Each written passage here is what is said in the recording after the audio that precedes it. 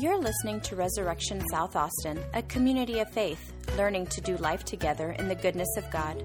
For more information, you can find us online at resaustin.com. Christ is risen. Christ is risen indeed. And we got to work on that, folks. We got like 6 weeks at Eastertide. We're going to be hearing that a lot. We'll work on that later. It's coming again. I say, hallelujah, Christ is risen. You can say, he is risen indeed. And you can even like fist pump. You can do all kinds of stuff. It's fine. Today is the day, do you all know, today is the day that every single Sunday throughout the year gets its celebration. Every Sunday throughout the year is a mini Easter. Every Sunday when we come here, we celebrate the risen Christ. And so every Sunday, except through Lent and Advent and parts, we say, hallelujah, Christ is risen. And you all say, the Lord is risen indeed. Amen. This is the day that gives our church its name. Did you know that? All these fun facts. Our church, Resurrection South Austin, this is the feast of our namesake. This is where we get our name. This is the day, in fact, when all of creation, not just South Austin, but when all of creation explodes with life and hope. And you can kind of see that in the Easter lilies here. The earth explodes with life and hope. Why? Why is this such a big deal? Why do we name a church after this thing? Why do we make such a big deal about the resurrection of Christ? Why does the earth explode with life and hope? This is why. Because the resurrection of Christ changes absolutely everything. It changes everything. If Christ is raised from the dead, our story changes. It's no longer a story of death and sin, but our story is about life and forgiveness and the resurrection from the dead. That's what our story becomes. The dirge of death, that pace, that march of death that our culture and our world seems to be just so committed to. Sin, fear, hopelessness, those are the ways of our culture. That's the story. All of that is today muted, completely turned off, overwhelmed, overcome by heaven's resurrection hymn. And it's deafening. It's that loud. And we join in on it this morning. I don't know if you know, we haven't started this party. This party has been raging for all of eternity, and we're just now entering into it. The church, not even just in South Austin, but picture this. I want to give you the biggest picture I can. The church throughout the world, in every country, is celebrating this morning that the risen one, Jesus Christ, our Lord, has overcome sin and death. And because of that, everything has changed. That's what we celebrate this morning. So, in light of all that, with all that in view, we shout, hallelujah, Christ is risen. He is risen indeed. Hallelujah. I need some, man, I had it singing, all the shouting. I'm getting all hoarse here. Hold on, give me a second. 6 weeks of Eastertide begins now. And it's a season that begins celebrating the resurrection until the feast of the Ascension and Pentecost. And I love being in a Christian tradition that has a memory, like a really long memory, and such a beautiful way of walking throughout the year. We have this tradition. It's genius. It's the Christian calendar. Christians have been doing this for a very, very long time.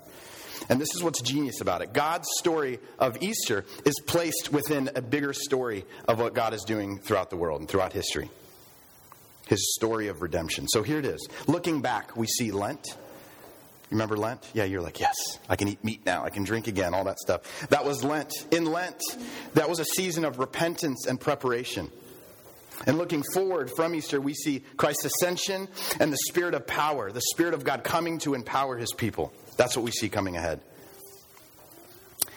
And in the middle, we have this beautiful day in which the Lord is raised from the dead. And this day, this feast, isn't just some other party. It's just not one of those things that the church does, but this is the party to end all parties. This is the feast, in fact, that points to that great feast at the end of eternity that will be had. This is the hinge on which the rest of history is actually hung today, the resurrection of Christ. Now, if it's true, let's look at this.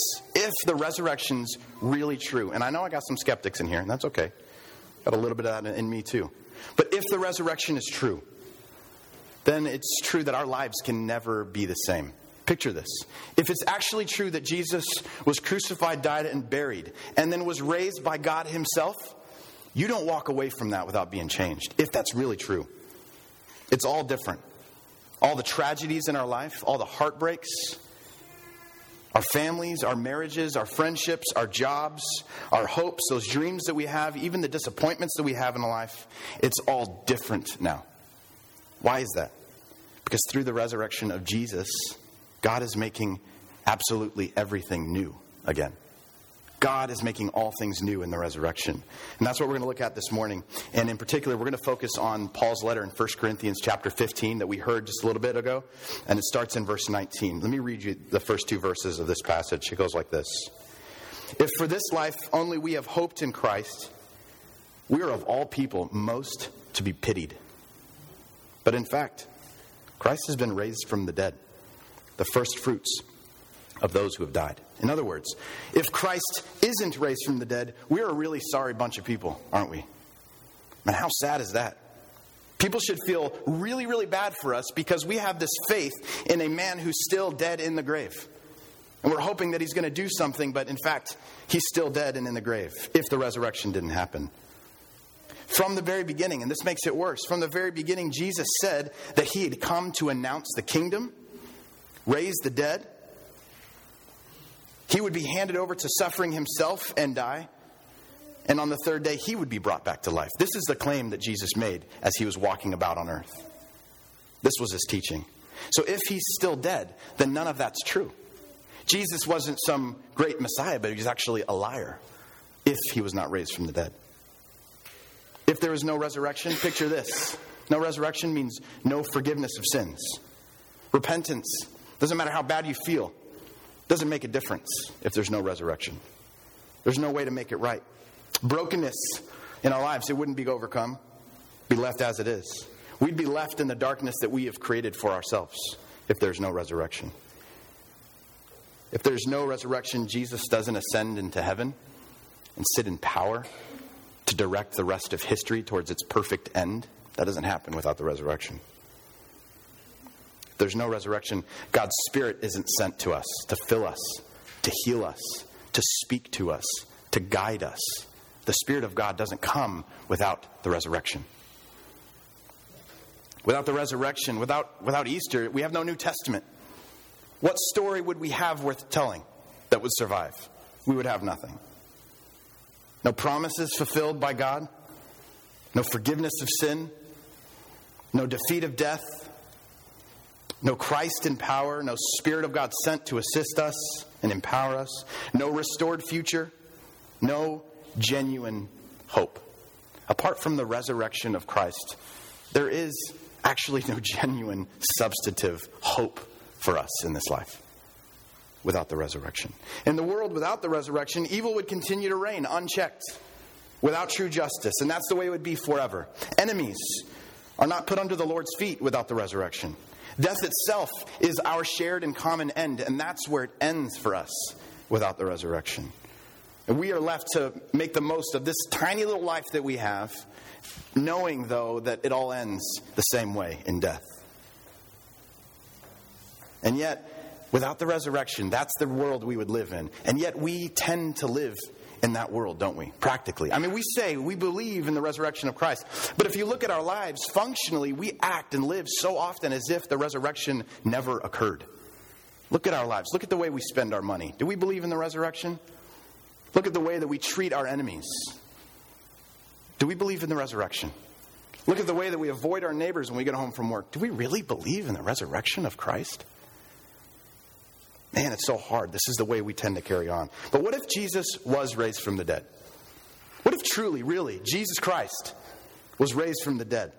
Now, this sermon, this morning, there are a few sermons down Manchac. I guarantee you could find. I'm going to tell you. I'll give you all the sermons. You come to this church, you've been to them all. Here we go. There are a few sermons being preached this morning. One sermon, I imagine, says this: that Jesus is risen. How do we know? Well, because he lives in my heart, and we get to know him now personally. That's fine and great and everything. When it comes to the application, this sermon, this is what it sounds like. This sermon preaches, the resurrection means that all of us get to go to heaven when we die. All right. Isn't that awesome? Yeah, I mean, that's great and everything. But that's still actually not what the Gospels are getting at. That's not even the point of Easter. This flattens the gospel story. It was once beautiful and HD and in vivid color. And that story about the resurrection kind of flattens it, puts it in black and white. It misses the point entirely. I know some of us have heard that sermon. There's another sermon. He claims that, and this is for the more intellectually responsible, clear-headed folks, supposedly, which says, miracles don't actually happen. We live, these days, we know, right? Science, miracles don't happen. Dead people, they just tend to stay dead. If Jesus is dead in the grave, he tends to stay dead in the grave. Dead in the grave. Everybody knows that. That's like common knowledge. Besides, wouldn't a claim like this about Jesus, some Palestinian in the first century being crucified by the Romans and dying, being raised from the dead, wouldn't that story make Christianity better than every other single claim to life itself in the world? Better than any other world religion? Wouldn't that kind of be the trump card for all of them? Now, it wouldn't be nice, would it? That can't be true, this sermon would say.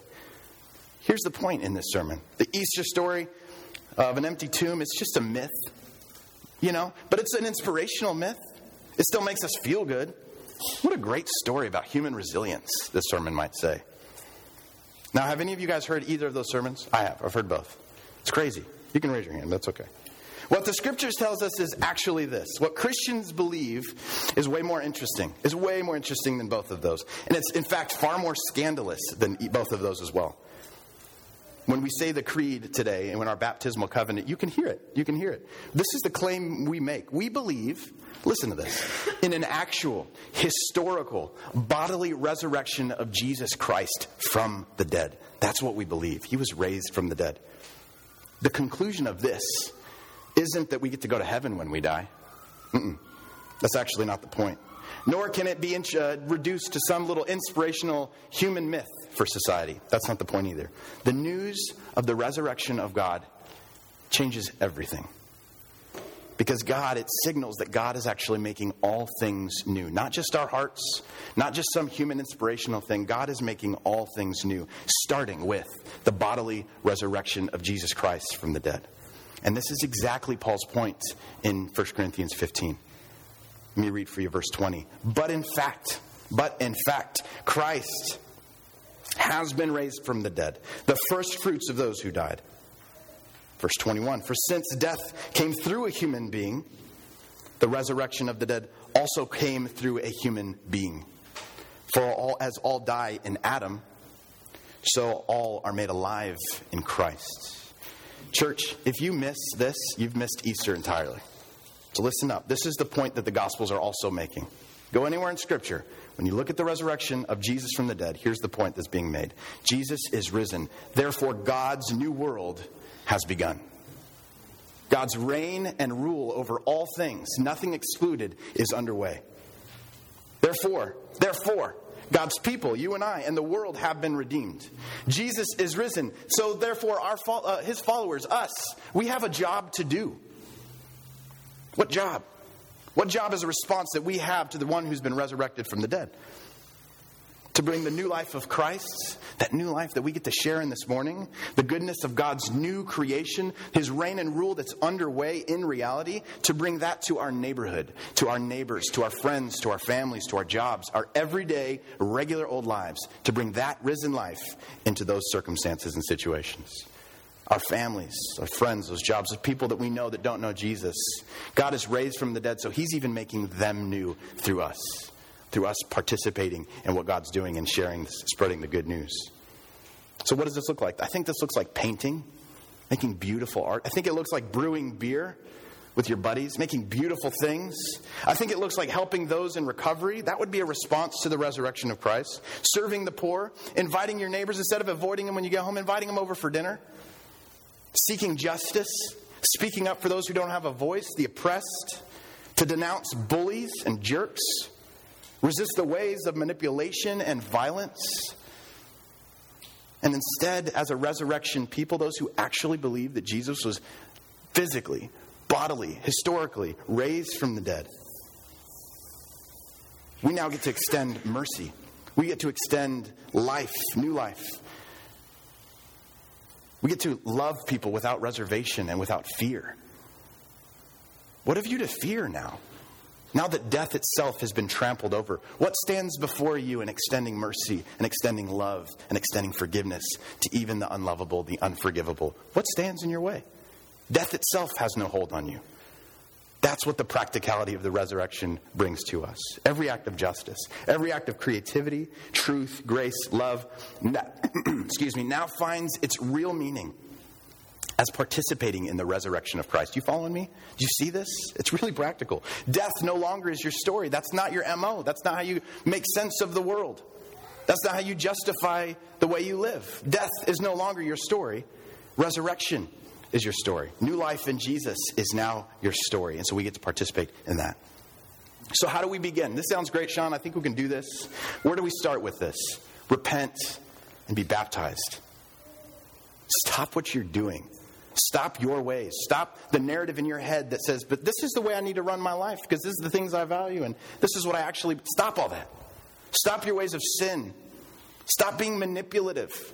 You are not controlled by the story of death and violence anymore. No, you've been freed in Jesus Christ. So repent, stop, turn from those ways, and be baptized. Be unified with Christ's death and his resurrection. That's how we begin. Some of you, I know.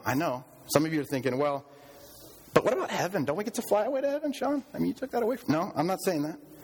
I'm saying that Paul does speak of, in fact, of going away and being with Christ. Sure. Yes. But his main emphasis, when you look at the scriptures, his main emphasis is the entire trajectory of where scripture is actually pointing. And it points to that day when God's reign will be fully established in the new heavens and the new earth. That's not flying away and getting wings and playing a harp. That's boring. That's terrible. We're raised from the dead, in fact. We die, but we're raised from the dead to live in God's newborn creation. Check out what Paul says in concluding our reading in chapter 15. Verse 24, he says this. Then comes the end. Here it is, folks. When he hands over the kingdom to God the Father after he has destroyed every ruler and every authority and power. For he must reign until he has put all his enemies under his feet. That's where it's headed. The last enemy to be destroyed is death itself. The resurrection of Jesus begins God's new project. Not to snatch people away from the earth and take them away into heaven. Actually, quite the opposite. To colonize earth as his resurrected people. To bring life to the new heavens and the new earth. To bring life to us here and now and for eternity. That is, after all, what the Lord's Prayer is all about. Don't you remember? That's what the Lord's Prayer is actually about. So we're invited to begin living now, participating even today, this Sunday morning in the middle of Texas, somewhere in the middle of Texas, in South Austin. We are actually invited in the resurrection to participate in this new life of Christ, who is making all things new, even here, even now in our lives today. This exactly is the point of Easter. It's about new creation. It's about God making things new. Are you following me? Do you hear this? God is making things new today. God raised Jesus historically, actually, bodily from the dead, setting in motion a new story of redemption that claims every single one of you if you respond to him. This is why baptism, for us as Christians, is such an instinctual thing. It makes so much sense why we do baptism. Because in it, we see the story of new creation. We don't just talk about it and believe it in our hearts and hope someday when we die we have an insurance policy that sends us away to something comfortable. No. In baptism, we actually see the story of the new creation, being buried with Christ in the watery grave and being resurrected with him in new life. And then we are joined with the risen one. We become his beacons of hope and of light in the world, sent out to run amok for the kingdom of God, to witness, to announce, to live out that story of new life in God, to announce that God is making all the old things, all the broken things, all those horrible things, he's making them new, actually, truly. So we're sent running like the disciples throughout the New Testament, running with the good news to tell everyone that God is making all things new. That's what Easter's about. Through Jesus Christ our Lord, who now lives, not dead. He lives and reigns with the Father and the Spirit. One God, forever and forever. Amen. You're listening to Resurrection South Austin, a community of faith, learning to do life together in the goodness of God. For more information, you can find us online at resaustin.com.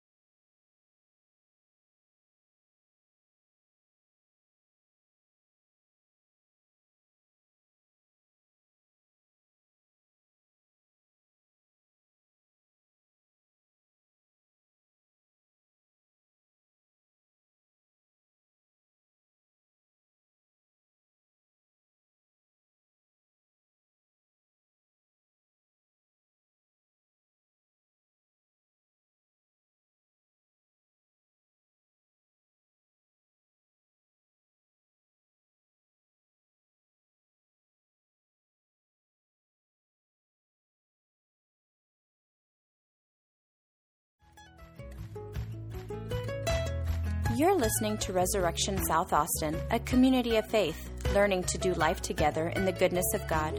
For more information, you can find us online at resaustin.com.